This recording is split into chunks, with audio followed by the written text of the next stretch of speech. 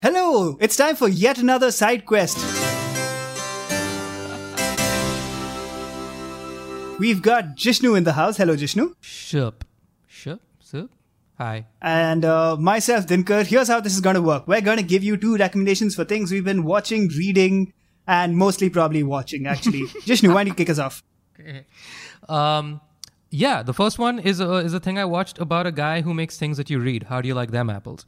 The Stan Lee documentary on Disney Plus is a goodie. It was a documentary they've been planning for a long time because, as you all probably know, Stan Lee is a very big fish, being the father of Marvel Comics. So for the last couple of years of his life, I guess they had this thing in the works and they were just like, hey, Stan, can you sit in front of a microphone and a camera and just like riff about your life and tell us every little thing? And so he very happily did. Because obviously there's a lot of nice documentation of all of the works he's made since day one, obviously. But what was really cool is the marriage of like archival footage of him talking to a bunch of suits at various, I don't know, I guess corporate events with investors or whatever, like talking about like Marvel Comics and comic books and explaining how in the time in the 40s and 50s, comic books were not, you know, what's the word I'm looking for? Like they weren't well looked upon. Like people thought like they'll corrupt you. You know, they're like, kids read them. They weren't a respected medium. They were not a respectable thing. So you have footage of that and then you obviously know what they are now. And so I thought it was a good, fun, breezy little homage from the man. By the man himself. It was fun. It was good. Did they talk about his collaborators much? Because Yeah. I did see some complaints of like them being like not given their time of day. Yeah, sure, you could say that, but it's not their documentary. So they're there. Like they have a bunch of like old audio recordings of Jack Kirby and I think Steve Ditko as well, and they're definitely name dropped and they're mentioned a lot in his story because you can't. They go hand in hand.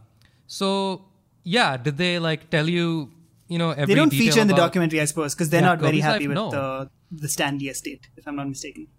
So I don't know that drama, but I didn't feel irked by that because it didn't seem relevant to me. Because even if that may be the case, I'm sure it is. Like with anybody who's like at his level of business success, you're going to burn some bridges and there's going to be some things where like, you know, you're not happy with it. Which actually, this was not my second recommendation, but another documentary that you guys have talked about on the show a little while ago was Fubar.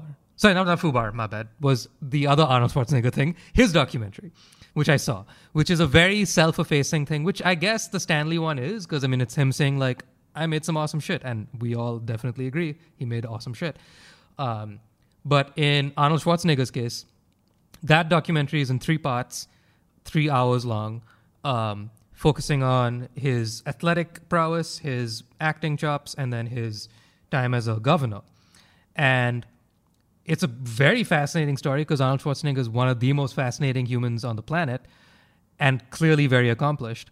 But that's what makes it kind of worth watching because he's such an odd duck. But Stanley, at the end of the day, is an artist and a business mogul. And I think that like with Arnold Schwarzenegger, we know really well of all his screw-ups because he chose to go to the political side, which makes that 3rd episode actually quite interesting. As much as I love Stan Lee, I haven't like gone digging through his dirt, which I'm sure there is. You know, but it didn't feel like I needed to know that in this documentary because it wasn't that kind of a thing. It's not like somebody else talking about Stan Lee. It was just like him being like, this is my life. Let me tell you about me. Does the Stan Lee documentary talk about the most important phase of his life, the one where he hosted Who Wants to Be a Superhero? Oh my God. I don't know because I haven't actually finished it. I'm like almost done. I'm sure I they'll don't think end they- with that then. You know, like, because all of his life is just a build up to that. Have you seen that show, Jishnu? I have not. People basically create superhero characters and then like they do the entire Shark Tank show it to as him. those characters. Yeah, so they're given like challenges and tasks or whatever, but they're being the character throughout. Their method. It's like pro wrestling, but without the wrestling. So I think you will enjoy it very much. I mean, this is completely irrelevant to you and most of our listeners, but I have been watching so many podcasts lately of old 90s and 2000s wrestlers now Nice. having their retrospective moment, and it's the best. Anyway, Nice. What do you got? What you got? What you got? What you watching? I have a couple of recommendations for you. First, a couple of comedies. No Hard Feelings is a Jennifer Lawrence movie that just came out. Oh, yeah. And it is surprisingly good, I will say. So it's basically like it's like a raunchy comedy about. That's very surprising. I've never cared for Jennifer Lawrence. Yeah, I'm not the biggest fan either, but I think it's interesting that after at least a few years away from the spotlight, essentially, like I can't remember the last major thing she's been in. This is a sort of this is a comeback vehicle of sorts for her. But rather than going like prestige or going big franchise, she's basically done a standalone comedy. And I think that's great because I think we should be seeing a lot more standalone comedies or like standalone films in general for that matter. But this harkens back to like the era of like the Judd Apatow sex comedy, you know, except it's got like a pretty great female as the lead. Oh, okay. And it works surprisingly well, even though it is like the year of our Lord 2023. So basically the plot is about Jennifer Lawrence being a perpetually broke Uber driver whose car gets repossessed. So she now she basically takes up an assignment by these rich parents. The father is Matthew Broderick, which is great. Always nice to see him. And the mother is Laura Benanti, and they basically ask Jennifer Lawrence's character to take their son's virginity.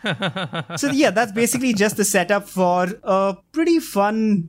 I wouldn't call it a rom-com because it's not really about romantic feelings between Jennifer Lawrence and the kid who I've not seen before in anything else. And it's definitely not about them like ending up together in the end. But it's about like friendship and, you know, like feelings of betrayal when he inevitably finds out about the arrangement and so on. And most importantly, it's funny. It's well done funny. They've got like slapstick moments that work like really well. The witty banter is great. So all in all, a good day at the pictures and the kind of thing I'd like to see more of. All right. Wow, that's very good to hear. On the flip side, just to like draw a contrast, there is The Outlaws, which is a Netflix version of the same thing. Right.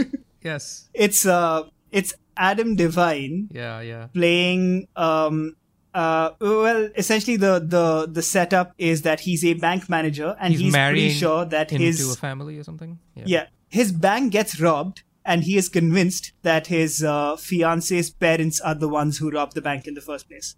And this Pierce Brosnan, your boy, my boy, our boy. And Ellen Barkin. Impressive cast, but kind of phoned in at best and utterly predictable. So not an outright terrible movie, but not the most memorable.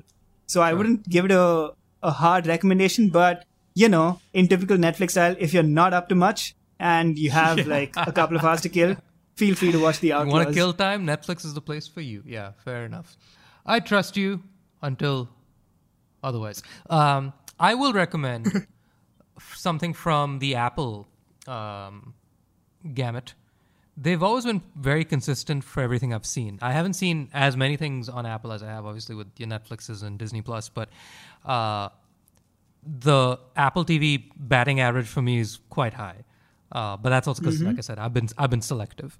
So Shrinking has come and gone, but I just finished that, and that was a real joy to watch, especially to see Harrison Ford flex his muscles in a way that he's never been able to before. It was so nice. But what I will really suggest to people is still the Michael J. Fox documentary. I knew I was going to like it because obviously I love Michael J. Fox, so hooray. I'm happy to see more from him and to see him speaking about his plight with Parkinson's at length, because I'd never really known too much about it, just the broad headlines. But I was also very happy to see that Davis Guggenheim was doing it. And Davis Guggenheim is a documentarian that I've really enjoyed for a long time. He made one of my favorite documentaries in like the late 2000s called It Might Get Loud, which is a guitar nerds documentary. But point is, this one in a very Davis Guggenheim style, I thought was handled really nicely. And I'll just say two things about this, which is that it's not as much of a downer as it could have been, because it obviously is a very morose topic. And if you don't know about Michael J. Fox's plight, he's had Parkinson's since he was diagnosed at a very early age in his early 20s, just as his career was like really exploding into the stratosphere. And so he had a hard time dealing with that and became a bit of an alcoholic and had to hide his plight from his loved ones because of a whole bunch of, anxiety and fears. But then when it came to a head, over the last however many, 40-ish, maybe more years, he's raised like millions, if not like $1 billion, I think, for Parkinson's research, and has really become a champion for that. So that's amazing for him. But like I said, I had never known much about the minutia of what the disease actually is like. How does it actually take a hold of you? And so it's very informative. It's like you really get told a lot about how people deal with it. But the best part is you're being told by Michael J. Fox, and the most endearing thing, which makes it not a sad downer of a watch, is that, man, this guy, I really, really wish, after having seen this, really wish that we were in that multiverse where Michael J. Fox could play Spider-Man. Because this guy, to the letter, is Peter Parker. Because with, like, him being as messed up as he is, when he's giving his interviews, you have to watch this with subtitles. Because, like, his speech is just so slurred. And everything about the way he moves is so unpredictable and just hard to understand and get a grip on. But he is so laugh out loud funny at all times and is so chipper. Like, he's never down about it. And that is so goddamn endearing in the most, Spider-Man kind of a way. Like, this guy is like such a fucking superhero. And it's put together really well in a very entertaining way, because the whole form of the thing is just him talking in a talking head to camera directly, Davis Guggenheim behind the camera. And Guggenheim's voice will just be like, hey, so tell me about, all right, this part. Tell me about the alcohol. Tell me about, like, why you lied about this. Tell me about what your wife first said when you told her, and, the yada yada. And so he riffs and says, well, I saw it like this and this, that. But that visual is not compelling. So Davis Guggenheim is a very good editor, first and foremost. And so, like in a lot of his documentaries, what he's done is he's just stitched together some really nice moments for the 90-odd minutes of the whole movie. Just stitch together pieces from Michael J. Fox's acting career that are nice visual cues for what he's saying. So when he says, like, yeah, so I walked into the doctor's office, and, like, the doctor, like, slapped me with his report, and, like, he just, like, cut to him playing a doctor on a show, and he walks in, and, like, the doctor is, like, this old cranky guy, and it's just, like... So it's very amusing that way, because, like, while Michael J. Fox is telling you a very traumatic horror story, in the most Michael J. Fox way, he tells it to you in a very, like, tongue-in-cheek kind of like, yeah, these things happen, whatever, that's life. And then you watch a very young, able-bodied Michael J. Fox, like, being all goofy and Teen Wolf. And so, you're being told a really sad story, but it's very light. So, big kudos to handling something in not a drab and dreary way, and doing it in a very uplifting way. So, yeah, Michael J. Fox still is the show. Very interesting. It's a very, very fun watch, yes. Not very fun, but very, endearing and compelling watch. Well, I will be checking that out for sure.